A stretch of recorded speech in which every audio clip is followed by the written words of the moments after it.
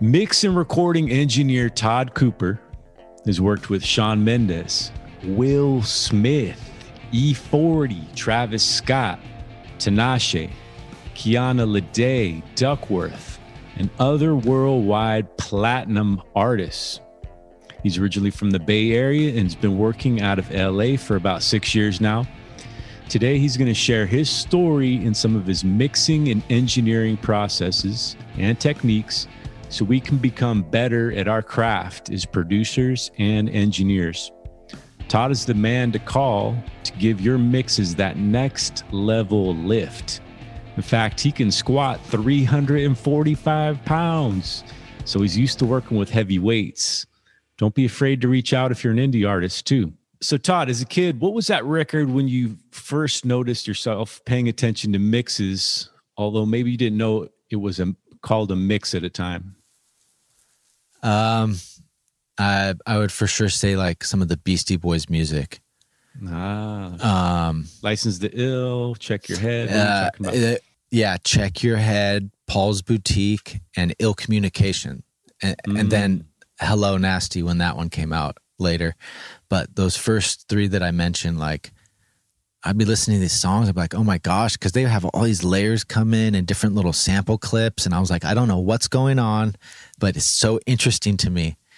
And then the three of them would come in and out rapping, the effects they use. It was, I was like, this sound was crazy to me in it.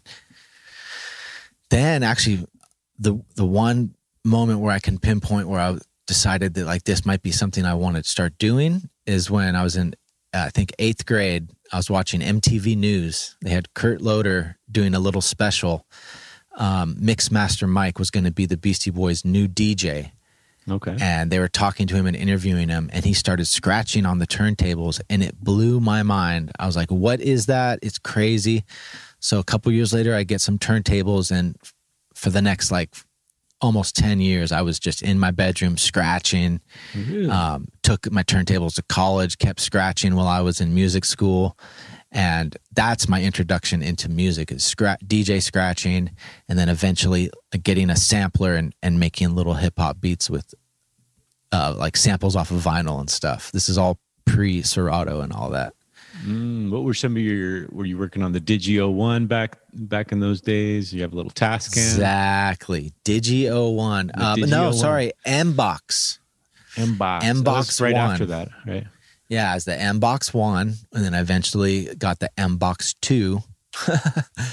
And I had a Roland SP606 was the sampler and sequencer. So everything was done on that machine with a little LCD screen. Wow. And were you selling some beats to your buddies back in the day? Or no, at first it was just making stuff just for fun, and I wasn't good in the beginning. So yeah, it takes time. Yeah, I think eventually, I did. So, eventually once I got into the studio and was recording people years later, I would sell some beats.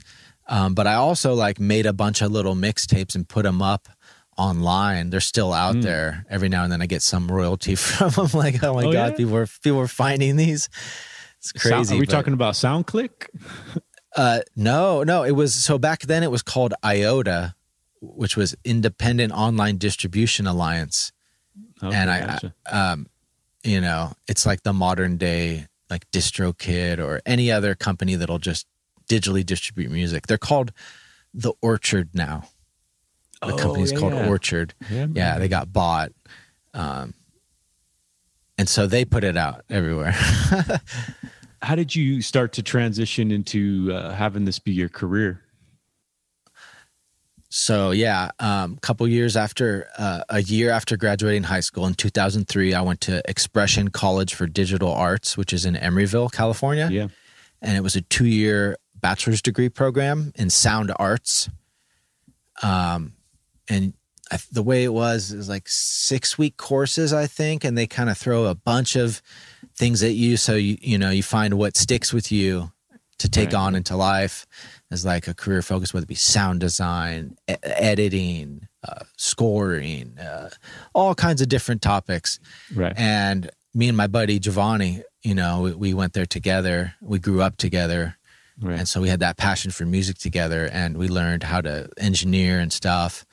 And part of that program was after you graduate, they get you an internship. So they sent me to New York to interview to be on the John Lennon recording tour bus, or songwriting. It's like a songwriting contest, and the tour bus goes around the country, goes to schools. It has a studio on the bus, and you get students on, and they create a song from scratch, and you shoot a music video, you mix and edit it in one day, and you do that city to city. And you might have kids that are in band or kids that are just interested in music and never did anything before. So I go to New York, and I'm not a musician. You know, right. Like I said, I can scratch on the turntables, but the beats I make are all on a machine. I can't play instruments, and I can't read music, and I don't know music theory that well. So I didn't get the gig because I was more of an engineer. They wanted someone that does multiple things, but that experience was cool. Got home, and I went on Craigslist and applied for another internship at a local Bay Area studio called 17 Hertz. And so I go there, interview, I start. 2 weeks later, out of the internship, I'm already running sessions, paid engineer, because they could see that I knew what I was doing. And that was the very beginning. That was in end of 2005, 2006. Yep. I remember that studio. That was a hub for the hyphy movement back in the day. Exactly. Wasn't it? That was it. That was ground zero for that movement. A lot of those big records were made there, and I worked on some of them too. That's awesome. You know, what do you think some of your common mistakes were back in those early days as far as, I don't know, approaches to either recording or mixing? I think a lot of was coming fresh out of school and still figuring out what works for me. I tended to think too technical. I see. And worry about numbers on the screen, you know, plus and minuses and the frequencies and everything, and doing what they taught me, you know, which is to learn how the things work. But the art is when you make it work for yourself using your ears and your mind. You know what I mean? Yeah, I do. So I'm just looking at, okay, the compressor has to be here, and the EQ has to be here, and this has to be here. And at the end of the day, it's like, what does it sound like? It might not sound good if you're just doing what they told you. Right. By the book. By the book, exactly. Too technical and less creative flavor. But that comes with time. Yeah. You have to know the fundamentals. And then, you know, it's like cooking, you know? Yeah. You know, you refine a dish and make it your own. And if you keep trying at it, it's going to taste great, hopefully, later on down the line. You're getting those early reps in, and it sounds like you're just developing your ear. Yeah. Yeah. Also, studio etiquette is another big one for engineering. You know, you have to feel the room, feel the artist, know when to speak up, know when not to speak up. There's this fine balance and dance and symphony of like the energy that gets transferred in these sessions. So you have to be there to capture everything and just insert enough of yourself as the vibe allows. Yeah. And don't, you know, you're not the producer, you're the engineer. If that's what you're there for. Do you see yourself as kind of a conductor of the vibe of the room or the energy? Definitely. You know, being the engineer, you're kind of the captain of the ship. You know, everyone's relying on you for the flow of the session to go smoothly. If they have a request, you need to be able to do it quickly, you know, pitch it up, pitch it down, left, right, you know, whatever it is, Johnny on the spot. Yeah. Because actually nowadays, a lot of these people can use the software themselves. So if you're not as good or better than them, they would just be frustrated, and you know, so they want it quick, right? Like they want it quick, and they want it to sound good. Wow, because they have the idea, you know, and then you're bringing it to life. You know, absolutely. So yeah. You moved from the Bay Area to LA in about 6 years ago. When you arrived, what were the key steps to establishing yourself in Los Angeles? I might have had like a little bit of a different path than some other people. After working so long in the Bay Area, I developed some relationships with people who eventually moved to Los Angeles and started working before I did. I was a little later, but by the time I got here, I already knew, quote unquote, some of the right people.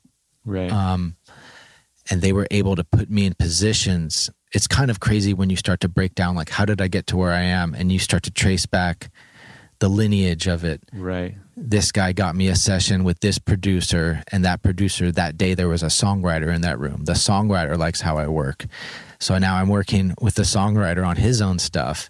And that songwriter has a girlfriend whose manager has a studio, and we go to his place, and that manager sees me work and says, I want you to work with my artists. And it's like, that's how this industry works. It's a real journey, and there's not one specific path. Right. But, you know, in the Bay Area, I had one studio. I was an in-house engineer, so I had a home, a hub. Here in LA, I'm freelance. I have to be all around town working with all different types of people in all different types of rooms. And that was exciting because, you know, every studio has a different sound, different equipment, different setup. So I have to be adaptable, and it made me better. Yeah, you got to be quick on your toes, I imagine. And that sounds like, you know, really exciting to be in these world-class studios. Every day you're showing up to a different work site. Yeah, it's a blessing. Sometimes when you find out some of the songs that were made at these places, you're like, whoa. Having gone through that transition, have you learned anything that you think might have advanced you even quicker if you were to rewind back and do it again? Well, the first thing that comes to my mind is we all know Los Angeles is Hollywood. It's kind of the entertainment capital of the world. Right. People from all over come here to work. And you can't say that about too many other places in the world. Like where I'm from, the Bay Area, I was only working with Bay Area artists. Right. You know, right.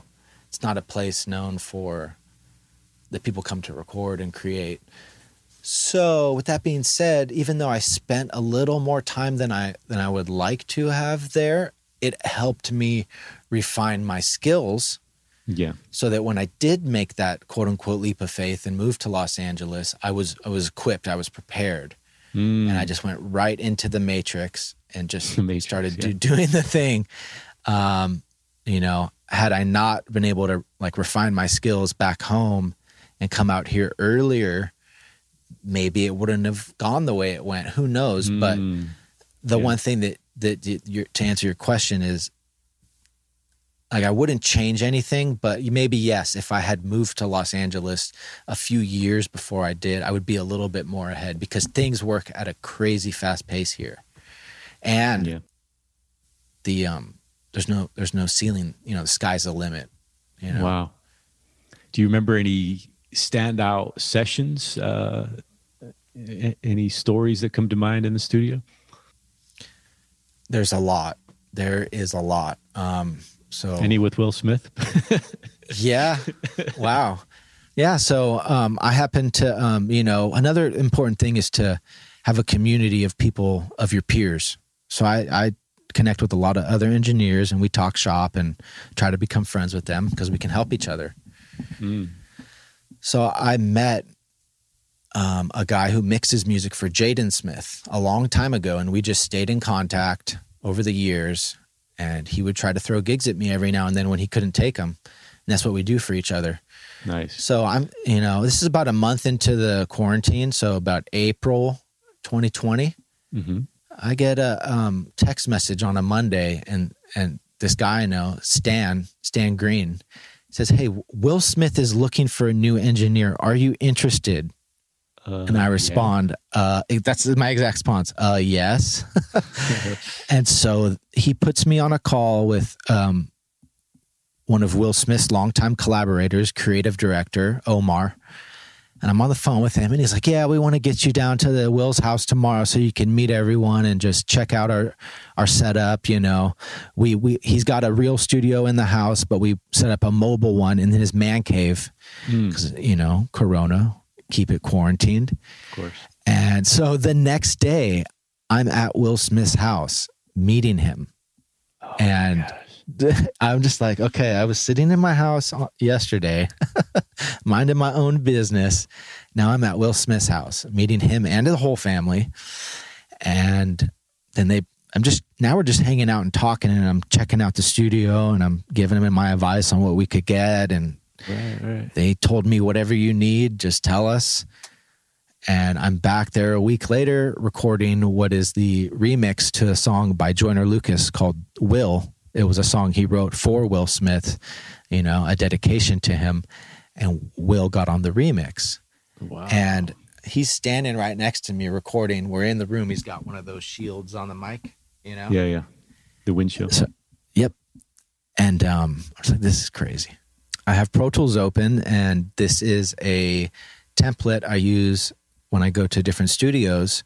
It's important to have what's called a template, because when you do go to different studios, you don't know what plugins they have. You don't know how their stuff is set up. So this is going to be a fail-safe to help the workflow and get the sound you want. So sometimes with these inserted plugins I have, I'll have to swap them out for whatever they have available as a replacement.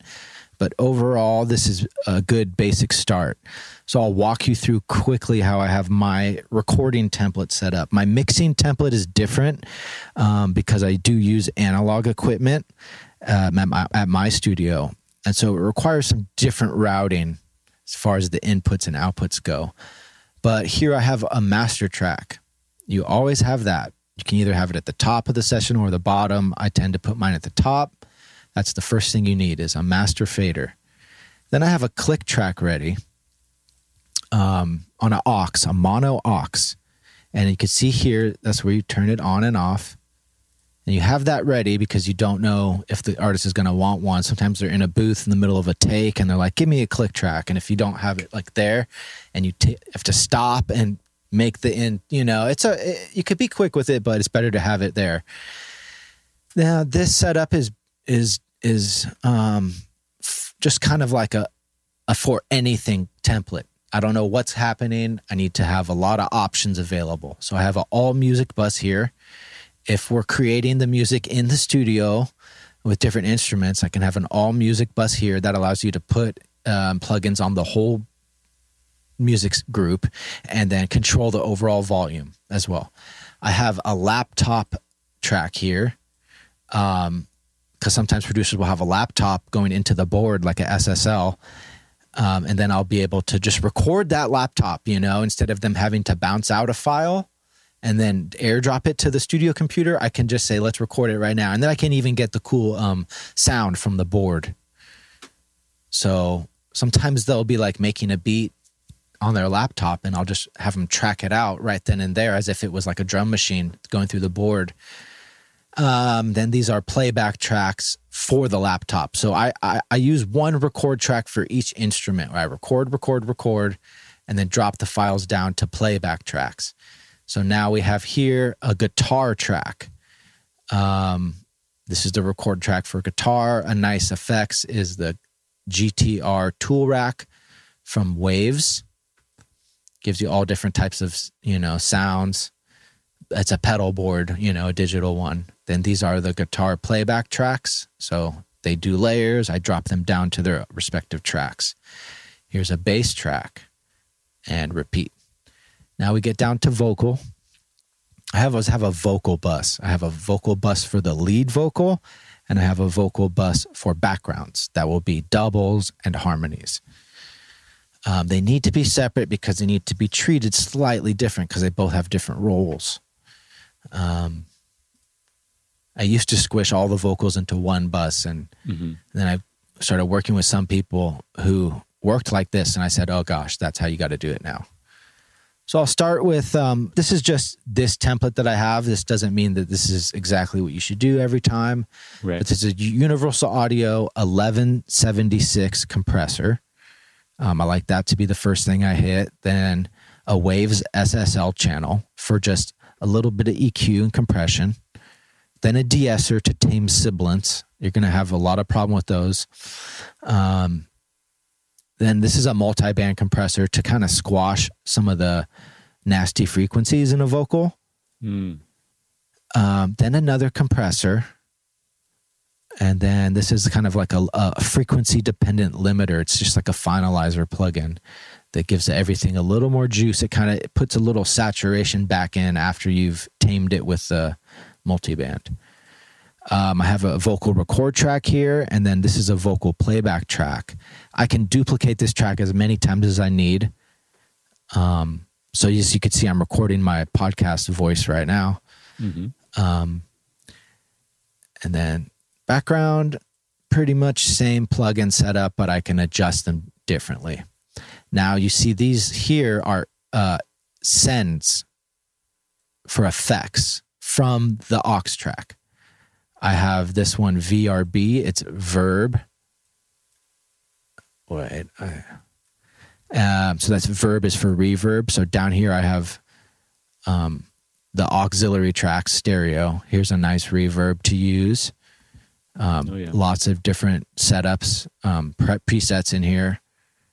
It's good to match the reverbs with the style of the song. Don't just think that a reverb is a reverb. You know, a certain song might need to be in a hall. It might need to be in a plate, a chamber, church.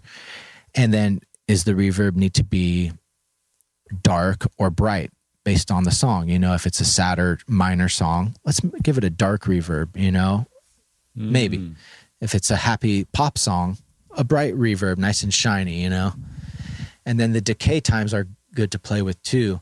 You know, a lead vocal might need a shorter one where backgrounds could have a nice longer one because they're going to be kind of washing in the background. Every song is different, but that kind of goes across the board.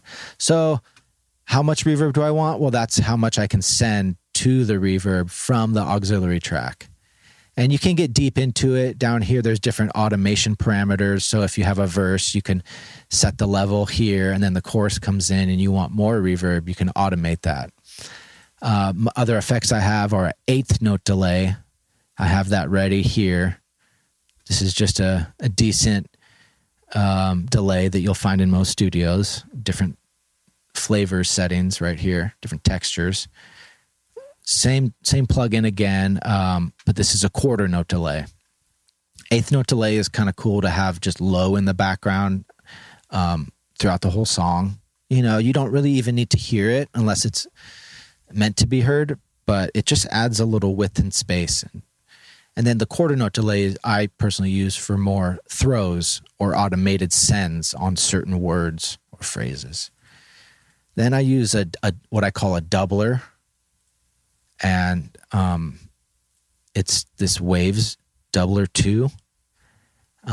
You want to take the direct off because the direct is the dry signal, but you want only wet signal because you're sending it from the dry to the wet.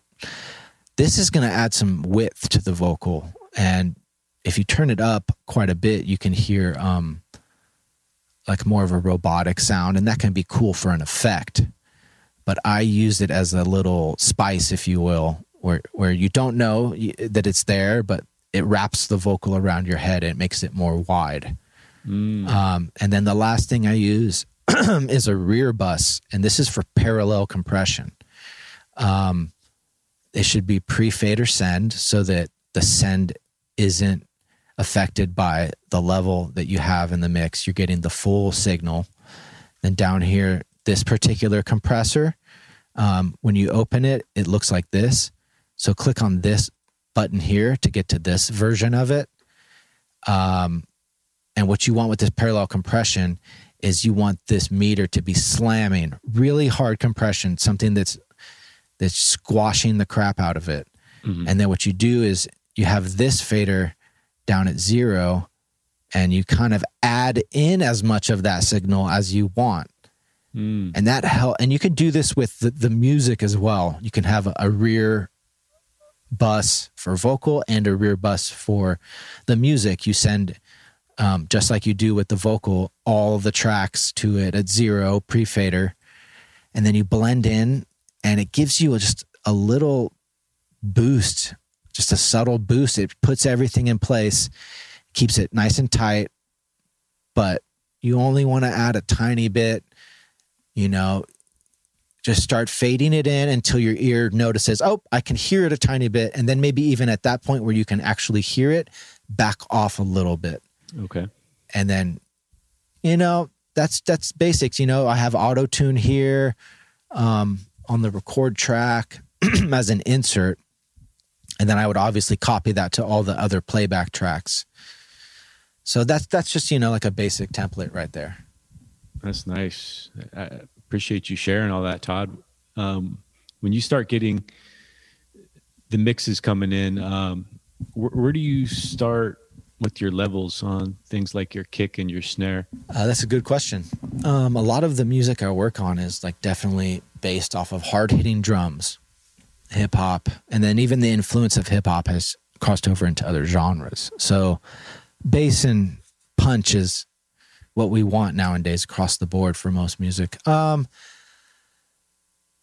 Level-wise, I like to leave about 25% of my master or mix fader open, meaning it's headroom, because I'm going to be placing plugins on there that are going to add saturation, volume, EQ. So I need to know that I need some space for those plugins. And then even after I add the plugins on, I still want a little space for it to hit the limiter or eventually a mastering engineer. So I mix low, meaning I leave myself quite a bit of headroom. And then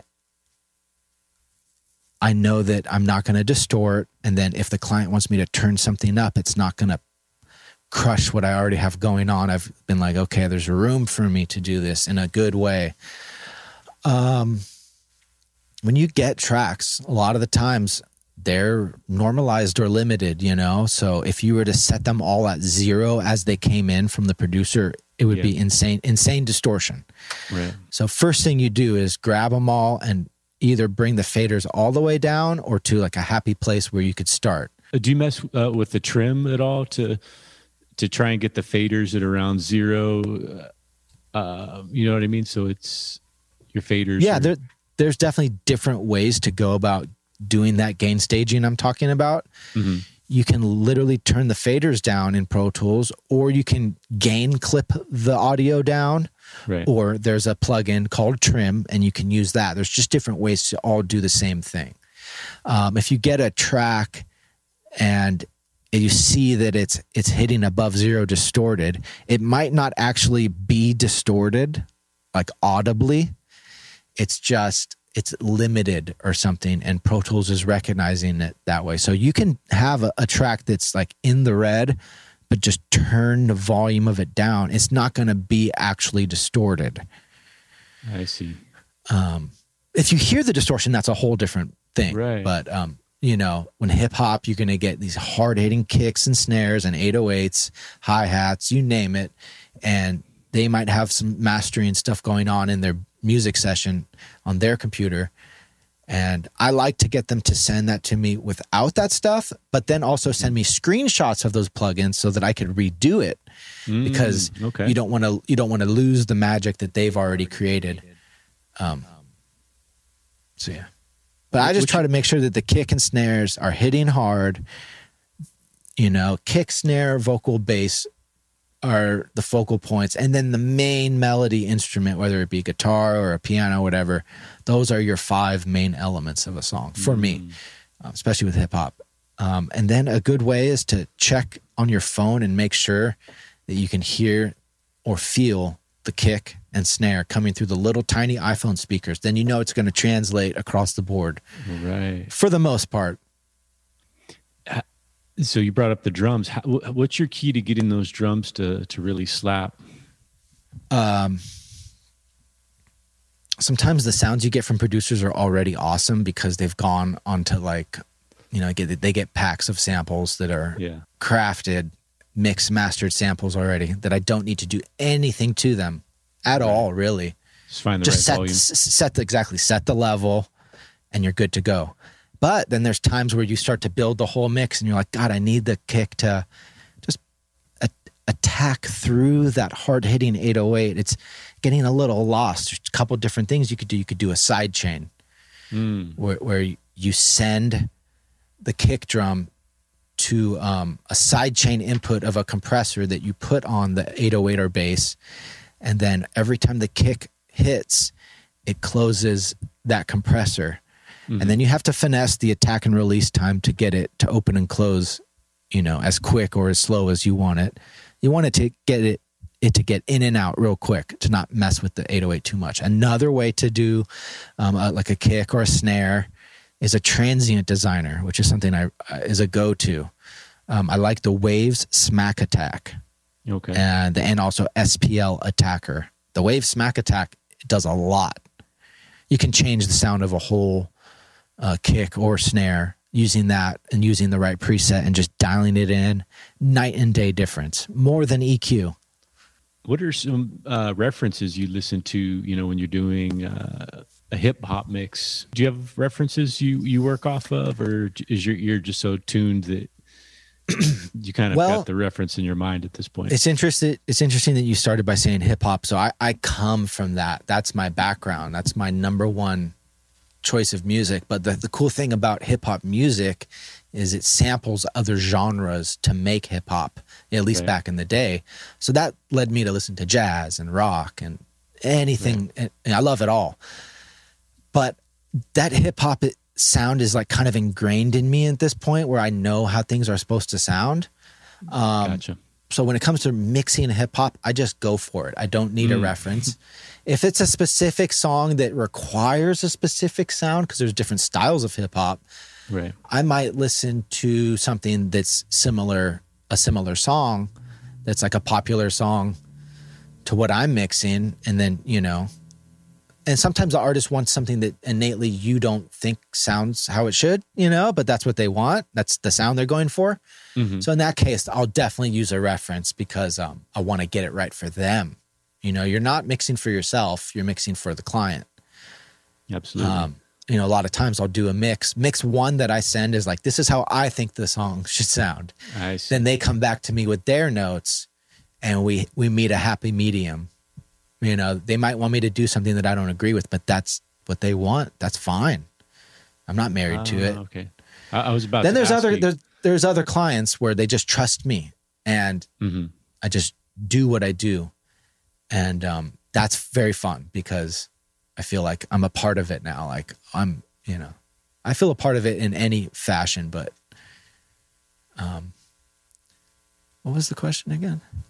Oh, references. Yeah, references. Regarding other genres, because I do mix. Maybe a pop mix. Yeah, exactly. I do mix other genres. I can't just only do hip hop. That'll drive me crazy. Pop, I've really been liking the Dua Lipa mixes. That song "Don't Start Me Now" is such a good mix, man. And that's done by Josh Goodwin. He's Bieber's guy. Okay. So I like Dua Lipa's stuff. I like Ariana Grande's mixes. They're done by Serban. These are top guys. And then R&B mixes, I'll just preview like kind of what's out there right now and listen for the vocal textures and effects that they use, because it's different definitely than pop and hip hop.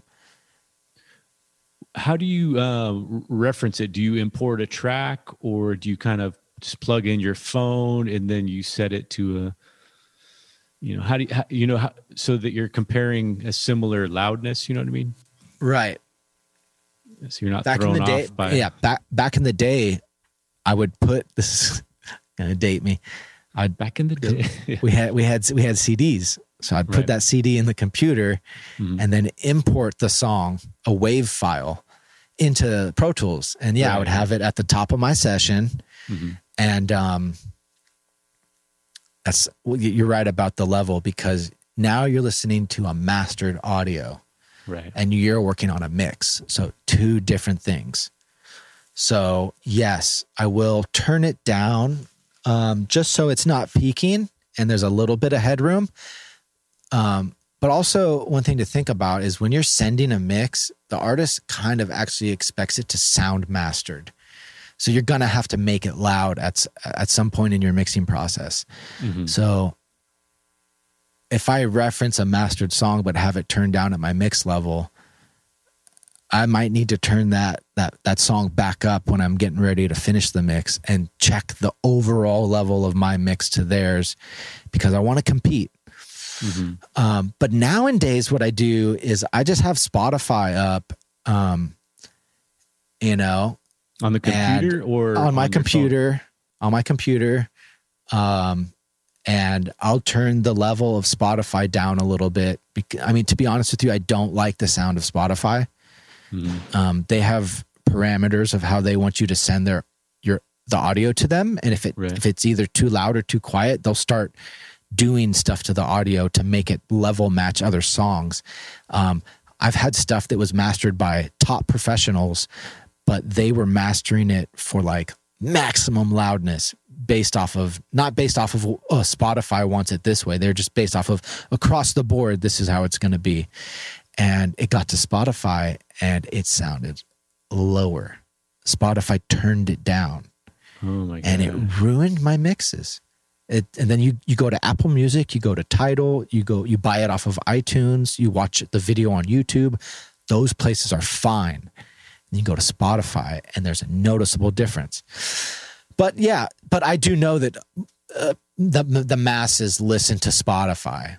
You know, it's probably the number one streaming place. So how do you prepare two different mixes? One that's got more headroom and I talked to some of the more modern mastering guys have adapted, and they know that there's these limitations. There's also sometimes a mastering guy will make different versions. Mm-hmm. This is for DSPs, digital service providers. Right. You know, and then if you're going to go to CD or vinyl, we got a different one for that. Nice. Or there'll be like a hi-fi one and then like a CD quality one, 24-bit or 16-bit. As a mixer, I'm not concerned with that. You know, I'm concerned with getting the balance right, getting the sound right. I don't like mastering and I won't do it. It's just not, it's a different thing. It's not your thing. Yeah. It's different equipment, different set of ears, really. Mm-hmm. Different process. And I don't want to be the guy who has to be told you have to make this song as loud as possible and make it still sound good. Cause I personally have a tough time doing that. Like, I'd rather just be like, hey man, just turn your stereo up a little bit and the whole mix will just open up. You know, you want that loudness.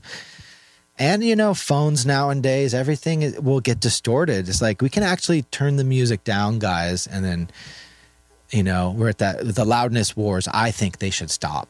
That was a CD thing back in the day where everything was louder, louder, louder, louder. But we're at the point now where we don't need that, you know? Mm-hmm. We can have everything down a little bit and let the user turn it up, because they're automatically going to push their volume all the way up. This is just the era that we're in now. Max.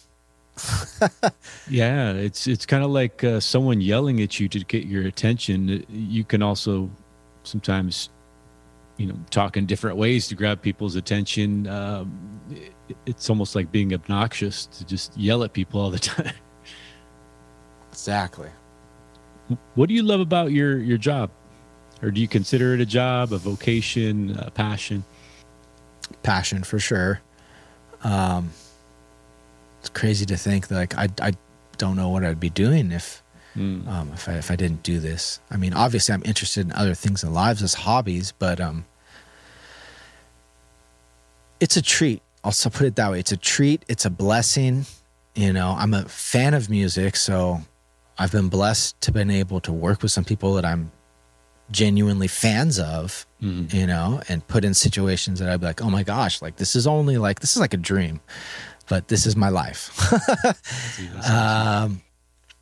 So, you know, it's not all peaches and cream though. You know, there's a lot of days in the studio where the vibe isn't right. It's not your fault, or you're tired, or whatever it is. So there are days where I guess you could say it feels like a job, but you have to pinch yourself and say, look, man, it could be way worse. Like, you've got it really easy. Be grateful, be happy, be blessed, because it's not always like this. Mm-hmm. But I still feel like a kid, like, in the fact that I get to just wake up and work on music all day, right? And get paid for it. Yeah, cool. That's a good deal. What are you excited about for the future, Todd? I'm excited about doing more things like this, podcasts. I did a small seminar before COVID hit in LA, and that kind of sparked something in me, like, oh, this is, there's a lot of young guys out there that want to learn, and I've got some stuff to teach. So I'd like to do more stuff like this, being more involved in the engineering community. I'm also just excited for all the new music I'm going to be working on. Yeah, what do you got coming down the pipeline? Well, right now we're deep into working on the new Kiana Lede album, which is coming out really good. Really good. I can't wait. And then I'm mixing, I'm constantly mixing for Larry June. I'm wearing his organic shirt right here. Nice. So I'm about halfway through mixing the new album, which will be out very shortly.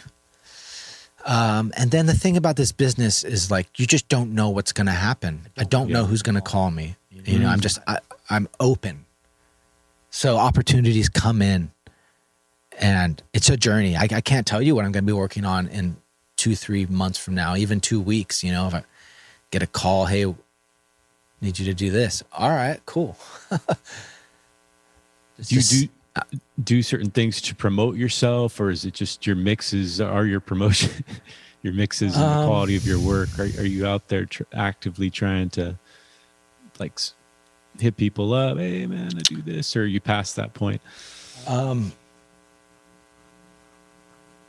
When I look back, I don't think I ever really had to promote myself.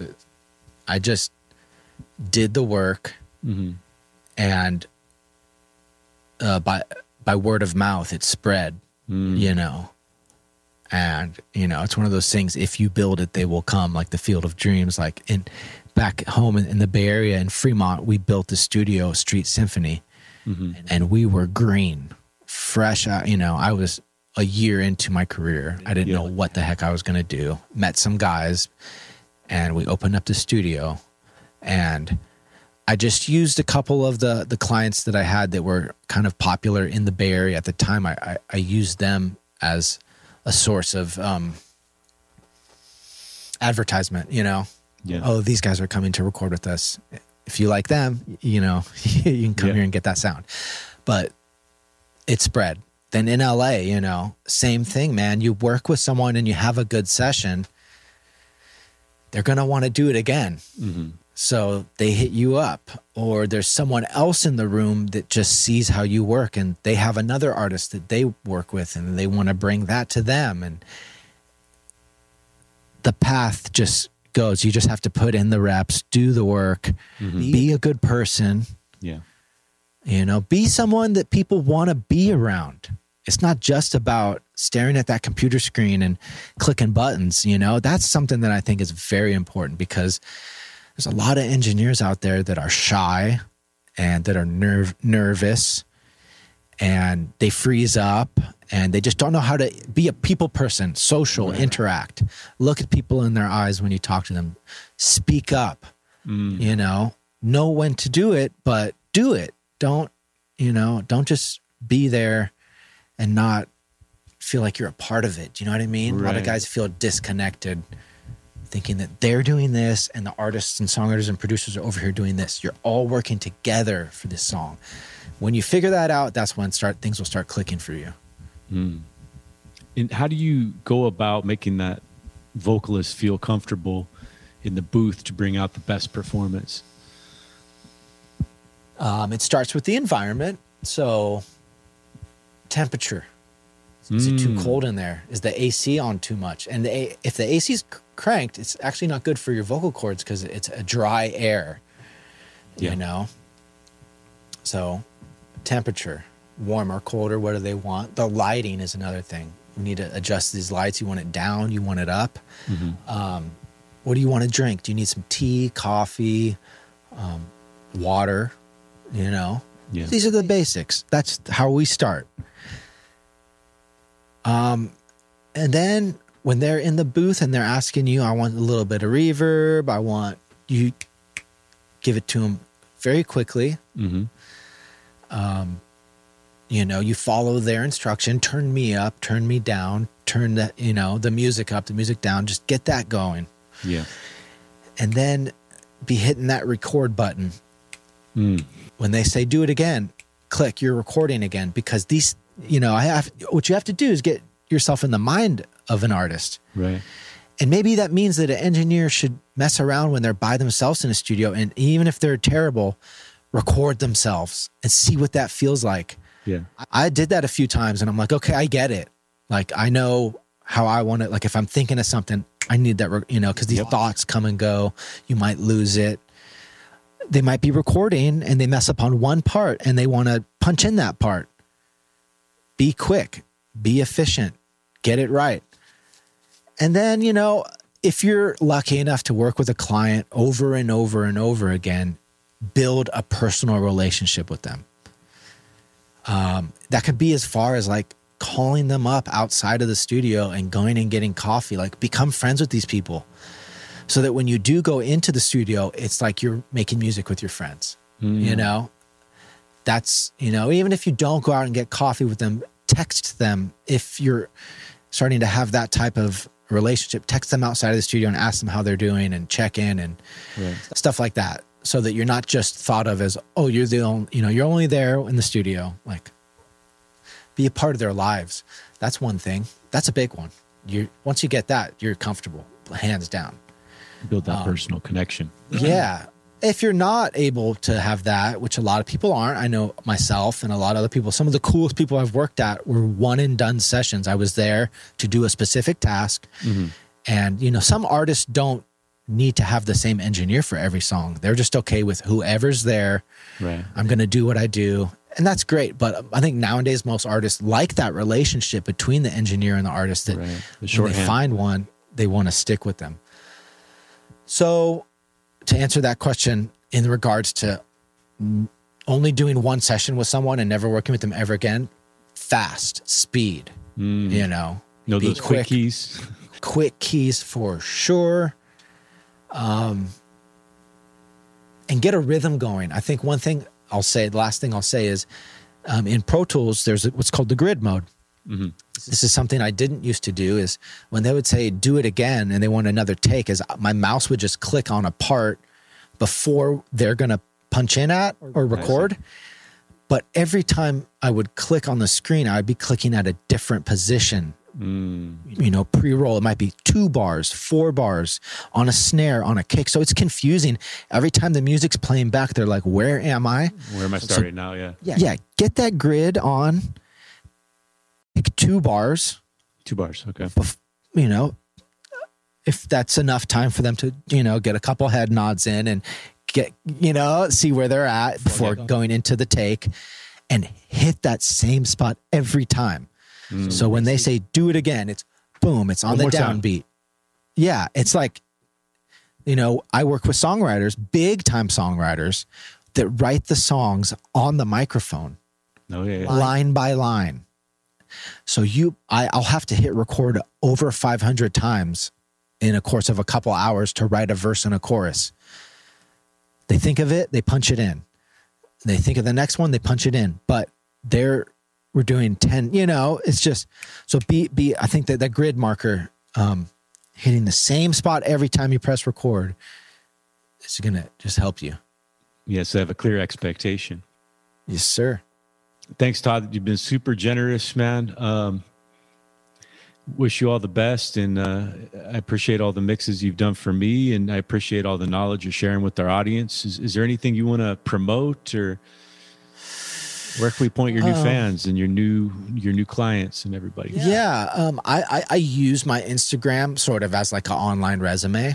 Okay. I am going to be making a website, but as for now, Instagram is where you can check out what I'm working on, what's coming out, what I've already, had released, and keep up to date. It's original_Todd, TODD. You heard it right here, guys. Todd Cooper, the man, the mix, the legend.